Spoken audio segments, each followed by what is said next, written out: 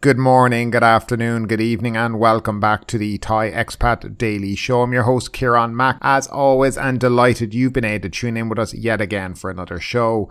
Now, before we do get into the top 4 stories trending here in Thailand, don't forget to like this video and do subscribe to the channel if you already haven't. Now, if you like listening to us on a podcast player, there's a link down below in the description where all the available podcast players can be found. And don't forget, if you want to support the show, if you like to support the show, you can do so by looking down in the description yet again to the buymeacoffee.com website where you can buy coffees for us. And actually, don't forget, if you're on YouTube, hit that notification bell so they'll let you know when the next available podcast is on their platform. So we're just going to jump into the first story of the day, and it's coming from the Bangkok Post of all places. But just 180 active influential people, 10 provinces have none. Now, this goes back to a few weeks ago where the government said they wanted to crack down on influential people, and they wanted the Interior Ministry to supply them with the names of these influential people who are kind of criminals. The House Committee on Administration announced on Wednesday it had learned that there are just only 180 active influential people in the country,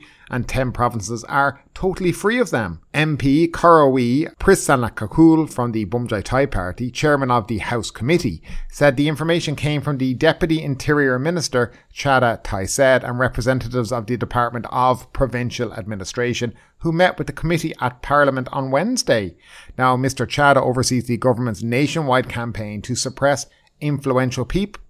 That's basically a metaphor for, crooks, and is also from the Bumjai Thai Party. Mr. Karawi said Mr. Chada's delegation told him 180 influential people were still active, and officials also listed 625 former influential people who had already agreed to stop coercing others. Authorities had yet to work out measures to tame the active influential people, he said. They will continue to monitor the behaviour of the 625 who claim to have reformed.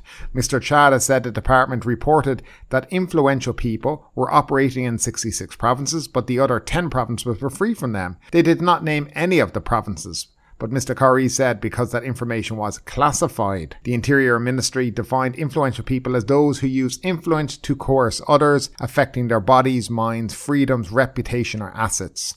He said the House Committee also asked if Mr. Chada's arrested son-in-law was considered an influential person. A representative of the Department of Public Administration said officials would find out if he had abused his authority to offend other people.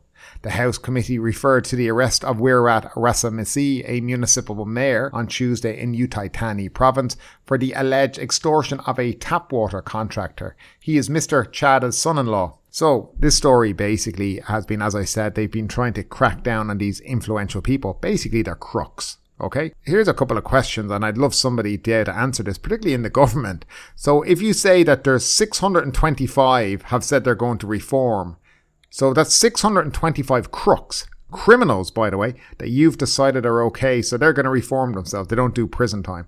Do you know how you reform people, right? They do prison time. They pay for their crimes. You don't just say, you guys, we're going to stop now. We're finished doing the criminal stuff. It's nonsense. And this guy, Mr. Chada guy from the Ministry of the Interior, his son-in-law was arrested for basically being a crook. So how is he any person to be in charge of any kind of investigation when his own son-in-law is up to it? It just shows you how non-transparent any of this are. I'd say there are probably 180 influential people in the province of Phuket alone, let alone 180 in the whole country. And this is the absurdity of this. People in government genuinely think the citizens of this country are stupid. That's what I think. I think they do. I think they just say we can tell them anything and they'll believe us. I'm sure in some provinces or some towns you could probably find 180 crooks, and yet these guys are trying to tell you, but there's not many left. Most of them, by the way, if they want to know where most of the influential people are, look no further than the Senate and the previous government. They'd find there were a lot more than 180 there, by the way, but that's near here nor there of it. I think Thailand deserves a lot better than this, and I do think Thai people are not stupid to understand that what these guys are basically doing is just throwing out any old figure they can, covering their asses, and that's it.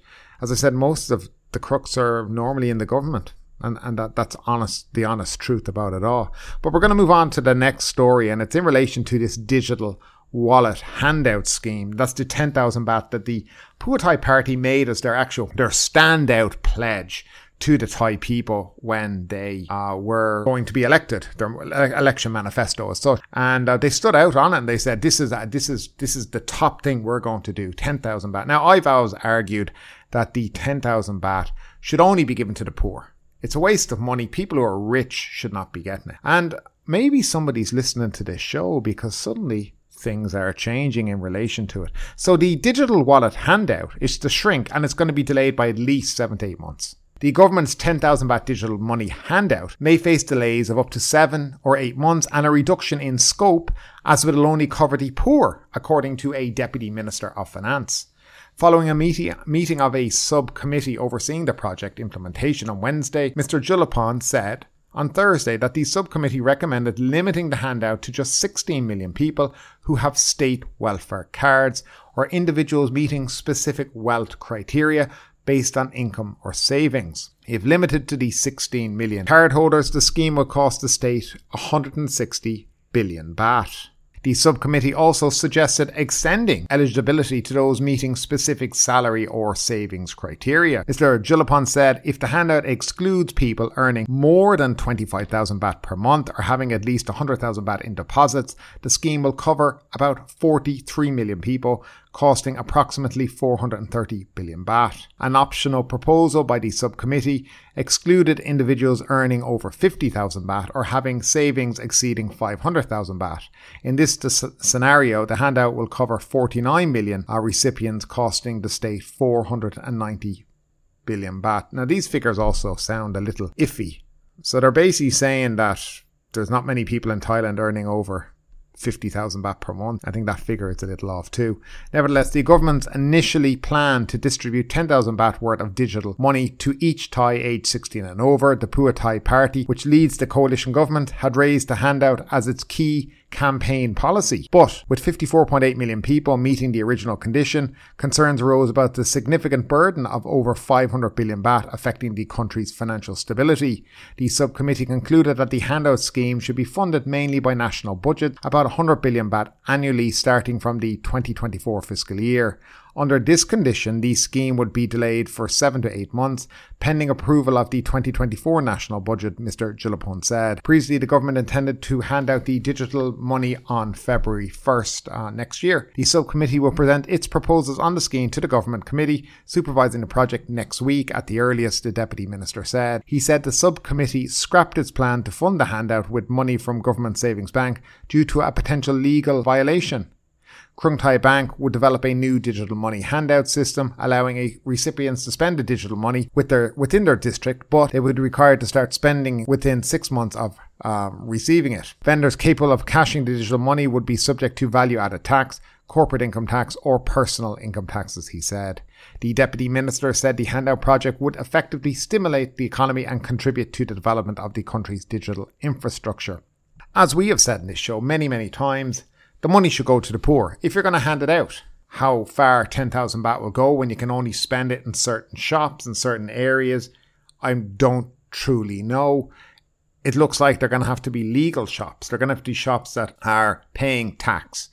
And as we all know, there is a great deal of shops here in Thailand that are open and do not pay tax, do not pay VAT, do not pay income tax or anything like that. And we know this. This is part of the makeup here of many businesses in this country. So it's going to limit shops participating in the scheme. And then again, you're going to have about 16 million people who are welfare card holders who will be allowed to use it. Now, the other conditions they talk about, well, maybe we'll put it up to, if you earn less than 25,000 per month, you might be allowed into it. Now, to give you an idea, 25,000 baht per month, by the way, is about $688, 653 euro and 570 pound. So it's not a lot of money. And that's per month, by the way. So not a great deal of money for people, even still. So you can understand what they're deeming as wealthy people. To me, a wealthy person in Thailand is probably somebody earning over 100,000 for Thailand. And even the 50,000, I think, is not a huge amount of money to be earning, really. People go to college in Thailand. Apparently, if you go to university, you're meant to earn a minimum starting off of 15,000, I think it is, or 20,000 per month. So, you can't say that a fresh graduate out of school is wealthy. So they need to look at that too. It depends what they want to do. But for me, the idea would be to make sure the poor people, as they're saying on welfare cards, People who don't have money are looked after first, and I think it's a really great way to start things off. Now, if we're going to play a little devil advocate on this too, let's do that for a second. The Pheu Thai Party basically have now decided that our election pledge is invalid and we're not going to do it. They held this up as this is our promise to the Thai people. This is what we're running on, 10,000 baht. I mean, it was everywhere. And now it looks like it's going to go from every Thai over 16 years of age to 16 million people only, and the pledge we made, we're going to renege on it. So that's the other side of the story on this too. And how will Thai people react? I'm not quite sure.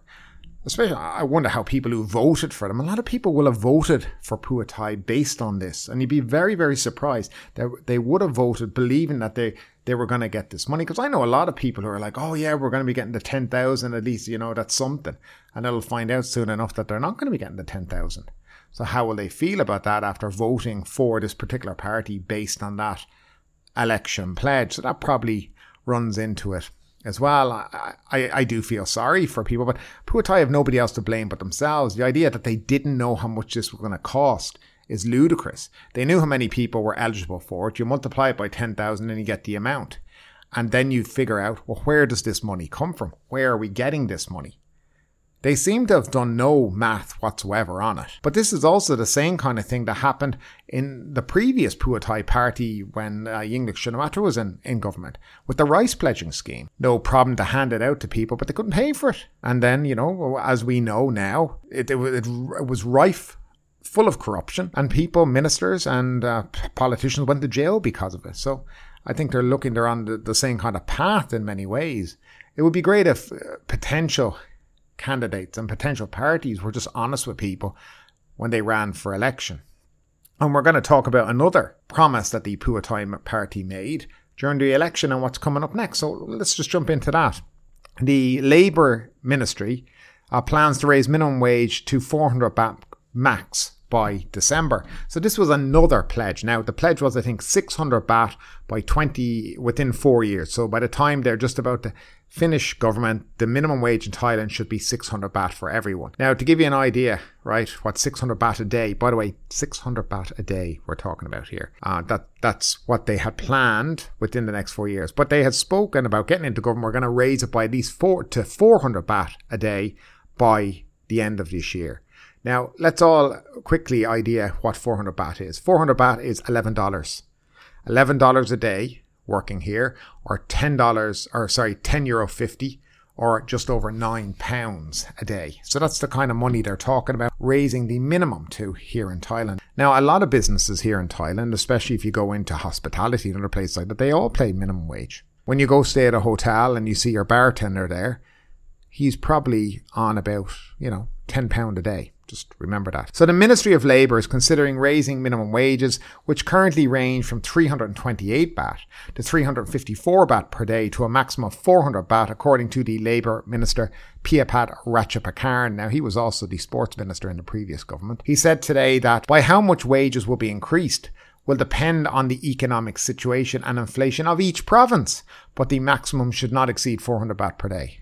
The minimum wage issue was discussed at a meeting today at the Senate Labour Affairs Committee, which was attended by Piyapat and Labour Permanent Secretary Pairat Choktisatien. The committee chairman, Police General Adul, said that adjusting the minimum wage in Thailand must take into consideration the wages in the other ASEAN member countries to ensure the price of Thai goods and the investment climate remain competitive. The Tri-Party Wage Committee, comprising Labour representatives, the private sector and the government, will decide the appropriate rate for each province. The Pheu Thai party promised in its electoral manifesto to increase the minimum wage to 600 baht a day within 4 years. Here in Thailand, the minimum wage depends on what province you're from or working in. It depends. Sounds a bit ludicrous, doesn't it? And then they're concerned about the minimum wage and other ASEAN member countries. How about you just worry about your own citizen? Now, I know what they're saying. Well, if we put up the wages, that means, businesses are going to have to put their prices of goods and services up as well to match having to pay that. All right, that we understand. But wouldn't you think you'd be considering and considerate of the people in your own country first? I mean, let's be honest. The idea that you have different minimum wages for people doing the same job in different parts of the country seems to me a little ludicrous, I suppose, especially when it's between 328 baht and 354. Now, 354, by the way, you'll earn if you're in Phuket or I think Chonburi and Bangkok also. So provinces where maybe there's more money made, maybe more tourism. And obviously 328 is in places where maybe it's not as economically valuable as such. So in these kind of areas, you get a lower minimum wage. But the idea is we might raise it to 400, and it'll all depend on what province you're in. Does sound a little unfair, and it doesn't sound like the Pheu Thai Party are really trying to, let's say, again, keep to their manifesto, keep to what they told the people. So if your plan is to get to 600 baht per day within the next 4 years, that should be for every province, not just a particular 1 or 2 or 3 or 4. It should be for everybody. What's the plan to get from 354 now, or let's take the minimum, it is 328, to 600. So you're going to up it to 400, and then you're going to complain that, well, we have to look at the other ASEAN members. Well, based on what they're saying, it'll never get to 600 baht per day, because they'll always have that as their excuse. So yet again, no prosperity for the Thai people, and the Thai people getting pretty much shafted by another political party who made promises also they can get into government here in the country to make sure their Lord and Master Thaksin Shinawatra can get back, spend his time in jail, because this is what it's all been about, guys. This is what it's been about. If the Pheu Thai Party were really a democratic party, they would have stuck with the Move Forward Party. But that wasn't in the plans. You see, to get Thaksin Shinawatra back, they had to be in alliance with these former ruling junta parties. They had to go into a pact with them, because that's the only way that Thaksin Shinawatra will be sitting in a nice police, cozy ward, private room right now with a year left on his term and be able to apply for parole in 2 months' time or 3 months' time. And at the end of the day, that's what it's always been about. Getting this guy back home so he can do what he's been doing for years. It was never about the Thai people. If all these pledges were about the Thai people, then they'd be implementing. They'd be fighting to say, yes, we're going to give the 10,000 baht to everybody in Thailand because we promised the people on that. And you know what? We said we're going to make the salary 600 baht per day. And you know what? We're going to make it 400 in this year, and next year we're going to raise it to this amount, and the year after to this amount, and we're going to get to the 600 like we promised. But now the excuses are all flowing in, and this is unfortunately what happens when you elect a party whose only goal is to make sure that its paymaster, their Lord and Master, Thaksin Shinawatra, can get home, because they don't care about the rest of it. And they'll claim, well, we're in a coalition, we have to compromise. Well, maybe you shouldn't have gone into the coalition. Maybe you should have hung out with the Move Forward Party and tried to build a coalition and a different way of doing things. But they didn't do that, and they've done what they've done. I think they're going to have a very tough election when it comes down to it in a few years' time. Now, finally, according to Thai Airways, Europe and Australia on their routes are fully booked. But Chinese demand remains muted because of sluggish economy and security concerns. The Thai Airways International says bookings are full on its European and Australian routes in the fourth quarter of this year, but Chinese demand remains sluggish, possibly for reasons related to the economy and security concerns. The Israel-Hamas war and global economic slowdown appear to have had no immediate impact on travellers so far, judging from the heavy bookings from Europe and Australia, Thai President Chai Im-sari said on Thursday. However, the Chinese market has not yet recovered substantially, possibly because of domestic economic problems and the impact of the Siam Paragon shooting on travellers' confidence. I do believe that had something to do with it, all right. Bookings from the Chinese market remained at only 60% of capacity on average, Mr. Chai said. A Chinese mother of twins was among 3 people killed, and another Chinese tourist was injured in the October 3 shooting at Siam Paragon, which revived concerns amid some Chinese travellers about the safety of visiting Thailand. Mr. Chai also reiterated that the national carrier should be able to exit its rehabilitation plan late next year, as the improvements in its financial performance have exceeded its expectations. The company cash flow currently amounts to 51 billion baht, he added. Thai Airways is due to report its third quarter earnings by mid-November. Second quarter revenue totaled 37.3 billion baht, up 73% from the same period last year as travel demand continued to improve. Net profit for the quarter was 2.6 billion baht, compared with a net loss of 3.2 billion baht a year earlier. Profit for the first half was 14.77 billion baht against a loss of 6.47 billion baht in the first 6 months of 2022. So Thai Airways seems to be doing a lot better. It seems to be on a better trajectory at the moment. We'll see if it continues that way when they get out of their rehabilitation plan, because, with these plans, they have a set thing they have to follow. And when they exit it, will it go back to the way it was run in the past, which led to what happened and bankruptcy, a few years ago? Or will they continue to do what they've been doing to make sure that the airline remains profitable and, there for the Thai people to use? We'll see how that all shapes out. Anyway, folks, that is it for today. Hope you enjoyed the show. As always, we'll be back in the next couple of days. Have a great day and do stay safe out there. But ultimately, with this story or anything else that stood out to you today, I'd love to know your thoughts in the comments down below. Because yes, this is a news show, but it's also a conversation. Now keep that conversation going. Make sure you like this video, subscribe to the channel, share the video, and do all the good stuff that does help that YouTube algorithm. But ultimately, my name is Kieran Mack. You've been listening to the Thai Expat Daily Show, and we will see you next time.